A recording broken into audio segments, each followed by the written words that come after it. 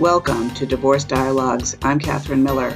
Divorce Dialogues brings expert guests to the airways to talk through your divorce questions and fill in the gray areas about separating. From thinking about divorce, to how to behave during divorce, to what to do after, this is Divorce Dialogues.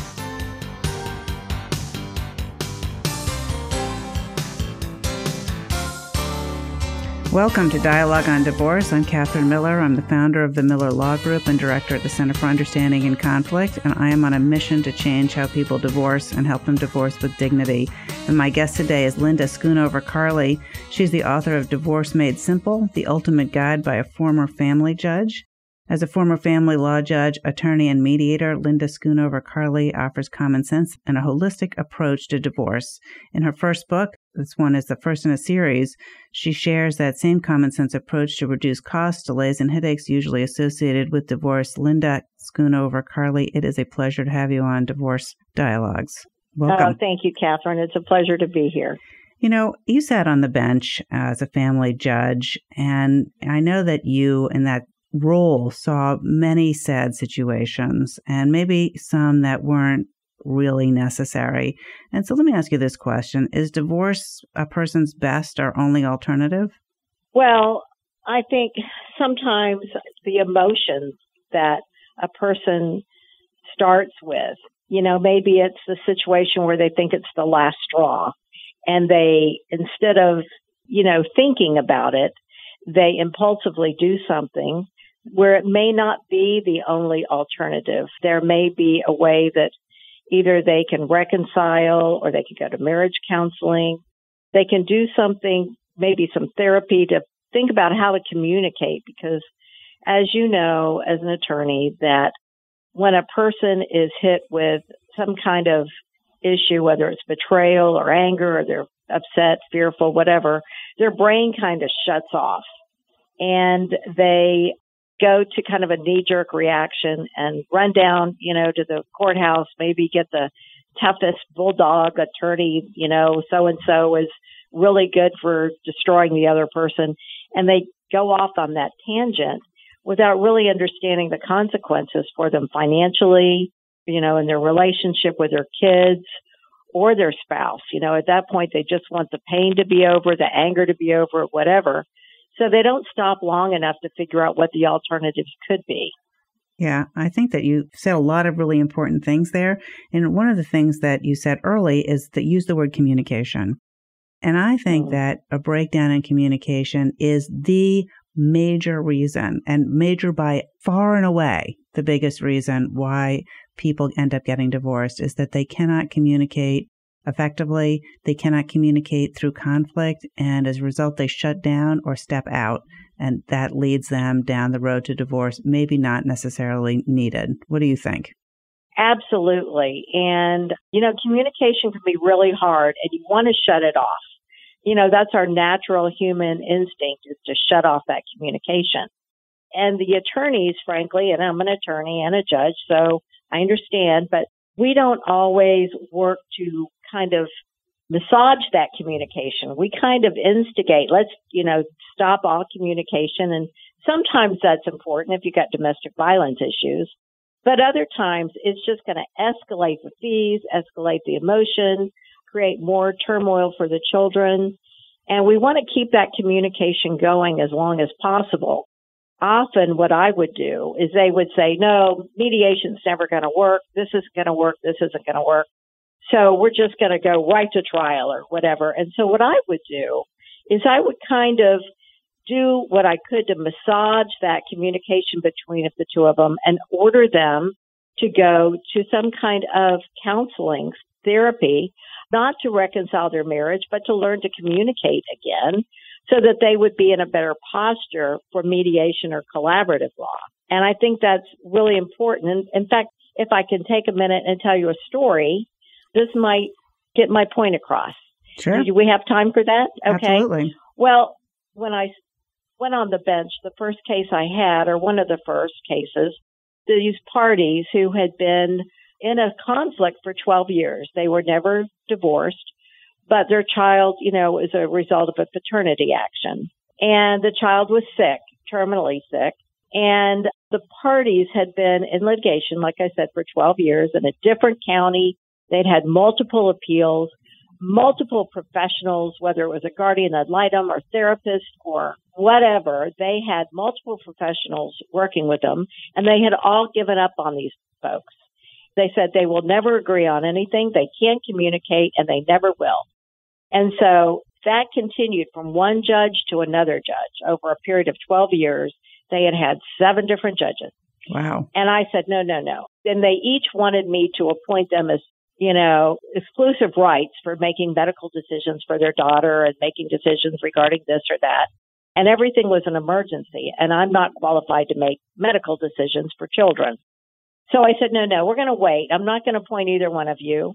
I'm not going to appoint any more experts. I'm going to see what we can do with 2 adults who need to communicate as parents.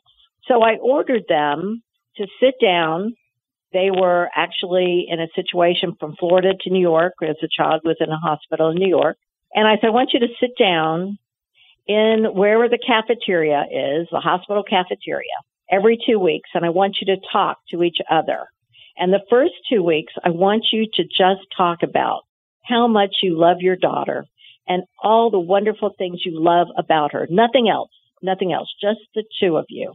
And that's all you're going to talk about. The next 2 weeks, I want you to talk about all your hopes and dreams that you have for your daughter and what you want for her in her life.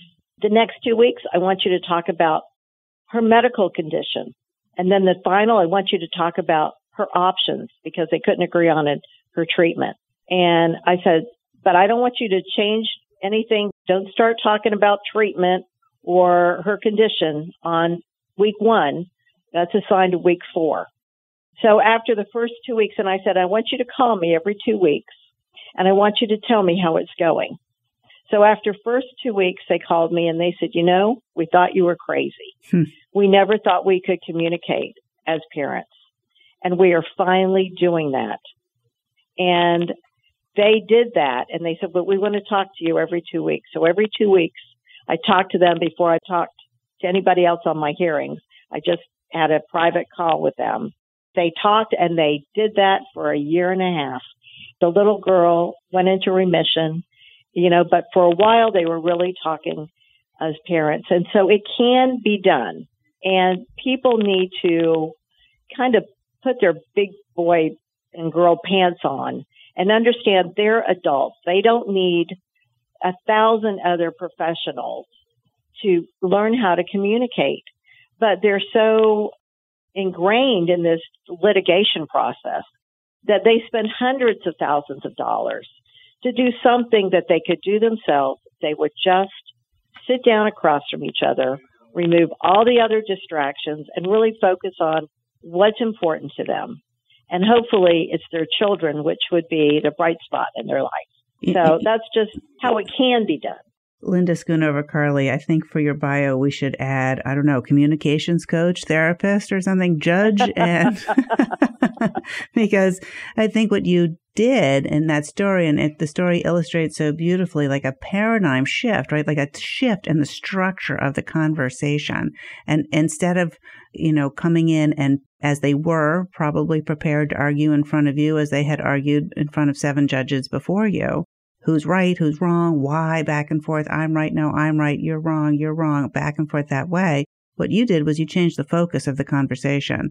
And you said, there's one thing you both can agree on, and that's that you love your daughter. And if you start the conversation from the place of that, where each of you can express to the other person the way you love your child in the way which no one else in this world loves that person, then we find some commonality. And from that place, we can talk about these things, these problems, these issues that we need to come to an agreement about. It's when they lose sight, and the court system distracts them, the litigation distracts them, their egos are wrapped up in winning. And so you have to remove their egos, you have to shift their focus into what is really important to them. And in this case, their daughter's life. And this poor child, for me, she had never known her parents to be in harmony. Never. She'd never known them to be able to talk about her civilly. And you can imagine, one, the stress that put on all 3 parties, the little girl and the two parties. It's amazing that this child could go through her whole life and not know any conduct by her parents other than litigating. It's amazing. And you have to wonder whether or not their ability to reach a resolution had to do with her going into remission. It's a question I don't think we're going to answer today. And I want to remind our listeners that you're listening to Dialogue on Divorce here on WVOX 1460 AM, and we're also available as a podcast on divorcedialogues.com as well as on iTunes and SoundCloud. And I'm talking today with Linda Schoonover Carli. She's the author of Divorce Made Simple, The Ultimate Guide by a Former Family Judge. Linda was telling us some stories about her experiences on the bench that really emphasize the importance of communication and how powerful it is to be in a system that does or does not encourage communication on a human level. Linda Schoonover Carli, you talked about mediation or collaborative divorce, and you also told this very powerful story. And I'm wondering what your experience is in how a non-litigation system can help solve conflict in a way that does emphasize positive communication. What's your experience with that? Well, I was a mediator and still a mediator, but I was certified as a mediator for family, civil, appellate, and I've done some collaborative as well. But, it works in every conflict. It doesn't have to be family. It can be elder care, it can be civil, it can be commercial, doesn't matter. But what you do in the mediation is, again, you try to find issues or an agreement between the parties that they can start, with the practice of agreement. And that is so different than the court system, because the court system, it's not about agreeing, it's about winning or losing. And, every time somebody wins, they go, aha, we've got you now. And all that does is it increases of course, the attorney's fees, makes more time for the judge on the bench. And I'm not sure at the end of the day if anybody wins. In fact, I'm pretty sure everybody loses. Yeah. Except perhaps the attorneys who get the money. But, you lose sight of what you were originally fighting about. I would have parties come in for their final judgment, and I would say, so why do you find your marriage irretrievably broken? And they look at me like, I can't remember. They'd be going through litigation for as long as, 3-4 years. And it was like, I can't remember what started this.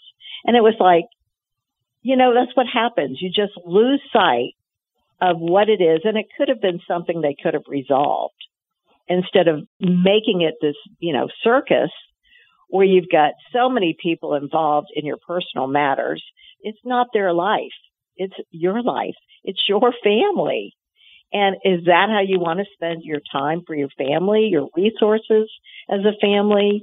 Even if people get a divorce, that relationship with the two parties, especially if they have children, is going to be crucial to their children's understanding of how to resolve conflicts themselves as parents, as an adult.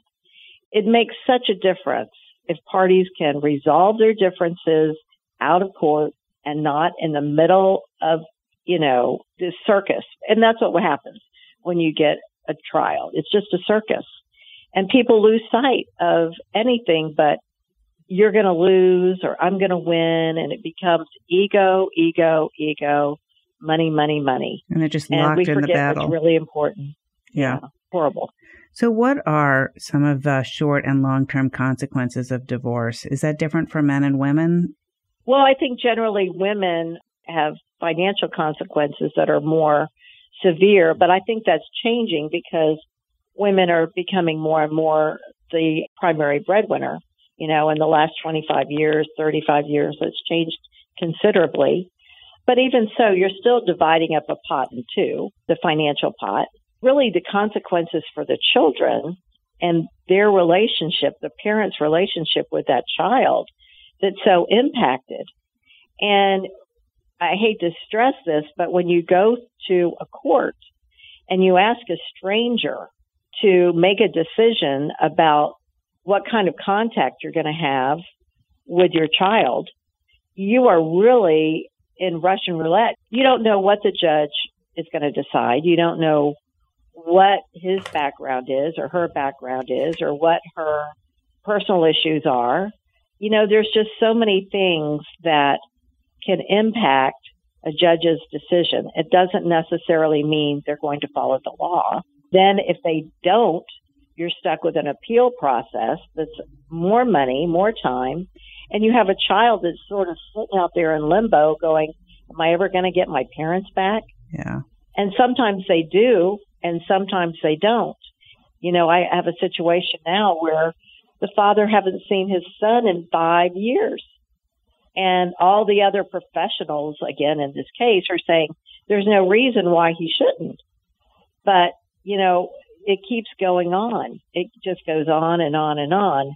And the parties feel powerless. And I think that's one of the things that's so wonderful about mediation is that it empowers the parties. It doesn't take away from who they are or their role as parents.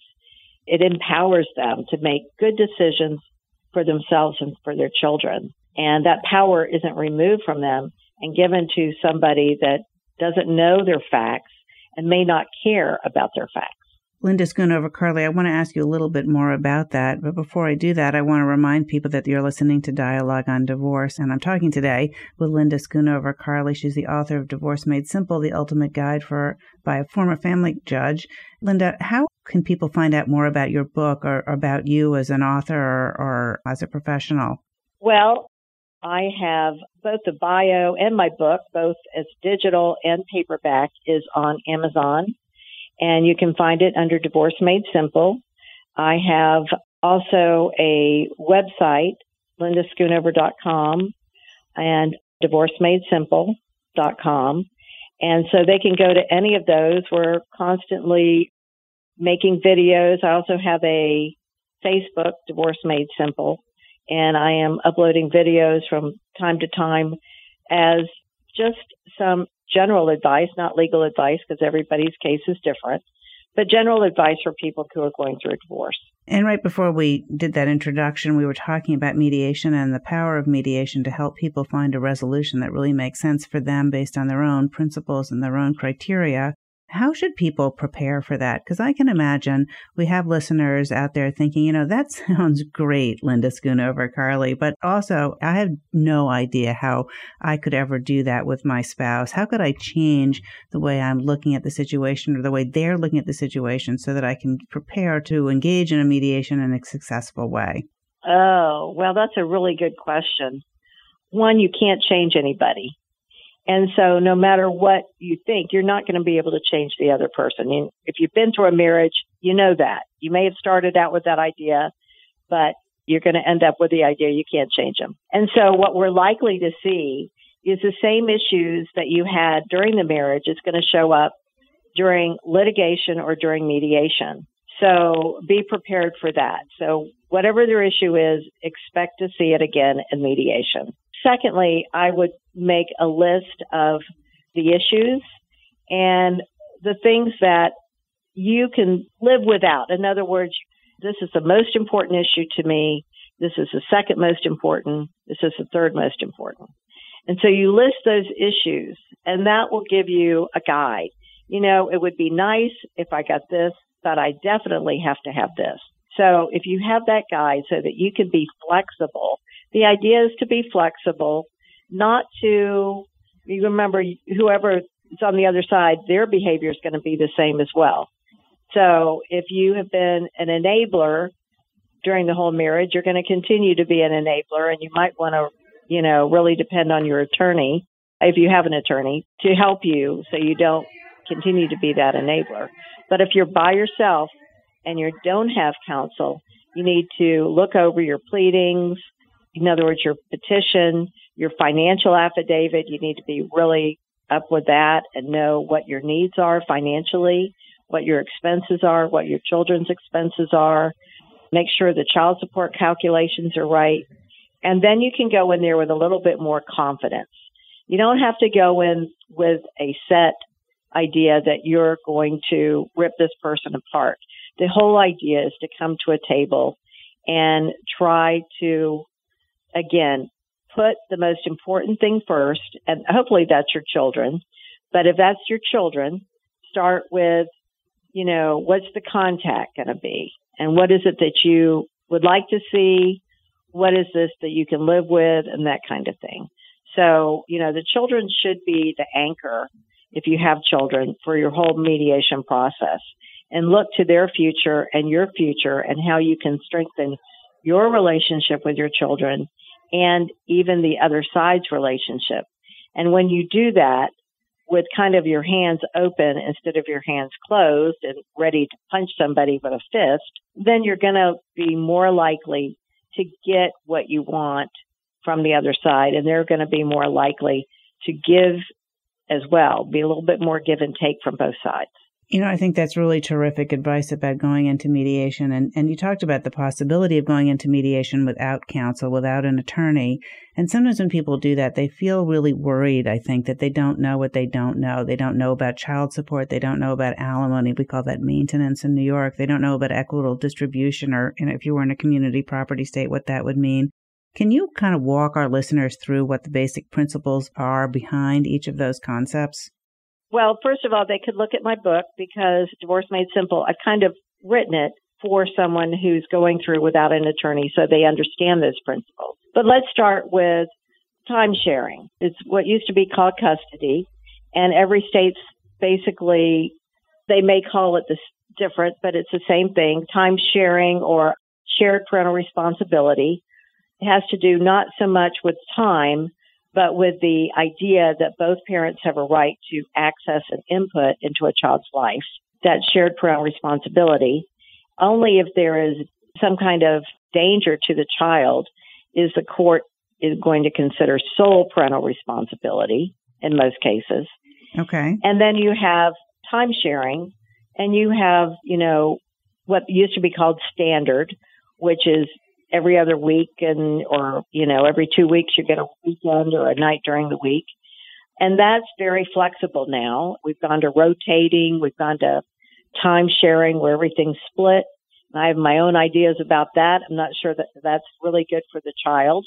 I think sometimes we get so carried away with our rights that we think we have to split the child's time, even if it's not what's in the child's best interest. And that's what the court is really looking for, is what's in the child's best interest. Okay. I think parties need to keep that in mind when they're in a mediation. I agree. And just in the interest of time, if we could move on to sort of child support and alimony, I think people often get confused about the difference between those two things, and maybe you could give us some clarity. Okay. Child support basically has to do with the income that parties make. And in most states, the statute for child support has the aggregate amount of the party's income. And then from there, depending on if they have one child, two child, or three children, they'll have an amount that's determined. And then, for example, if let's just say the party's total income is $300 a month. I hope God nobody makes that. But let's say $300 a month and mom makes $100 and dad makes $200. Then mom would be responsible for 1/3 of the child support and dad would be responsible for 2/3 of that child support.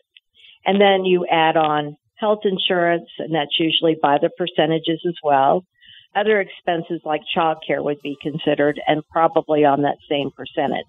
And so that's basically... That's child support, and we're in our last minute, so could you just give a quick rundown of the purpose of what alimony or maintenance or family support, depending on what state you're in, is for? Sure. Alimony is basically support for the spouse. It's based on what they need to be self-sufficient. It doesn't have to be necessarily equal. You don't have to divide the other spouse's, the payer spouse's income, but it's whatever income is necessary for them to be basically self-sufficient so they don't go into a poverty level. Thank you. That's super helpful information. Linda Schoonover-Carley, thank you so much for being our guest on Dialogue on Divorce. Thank you, Catherine. It's been fun.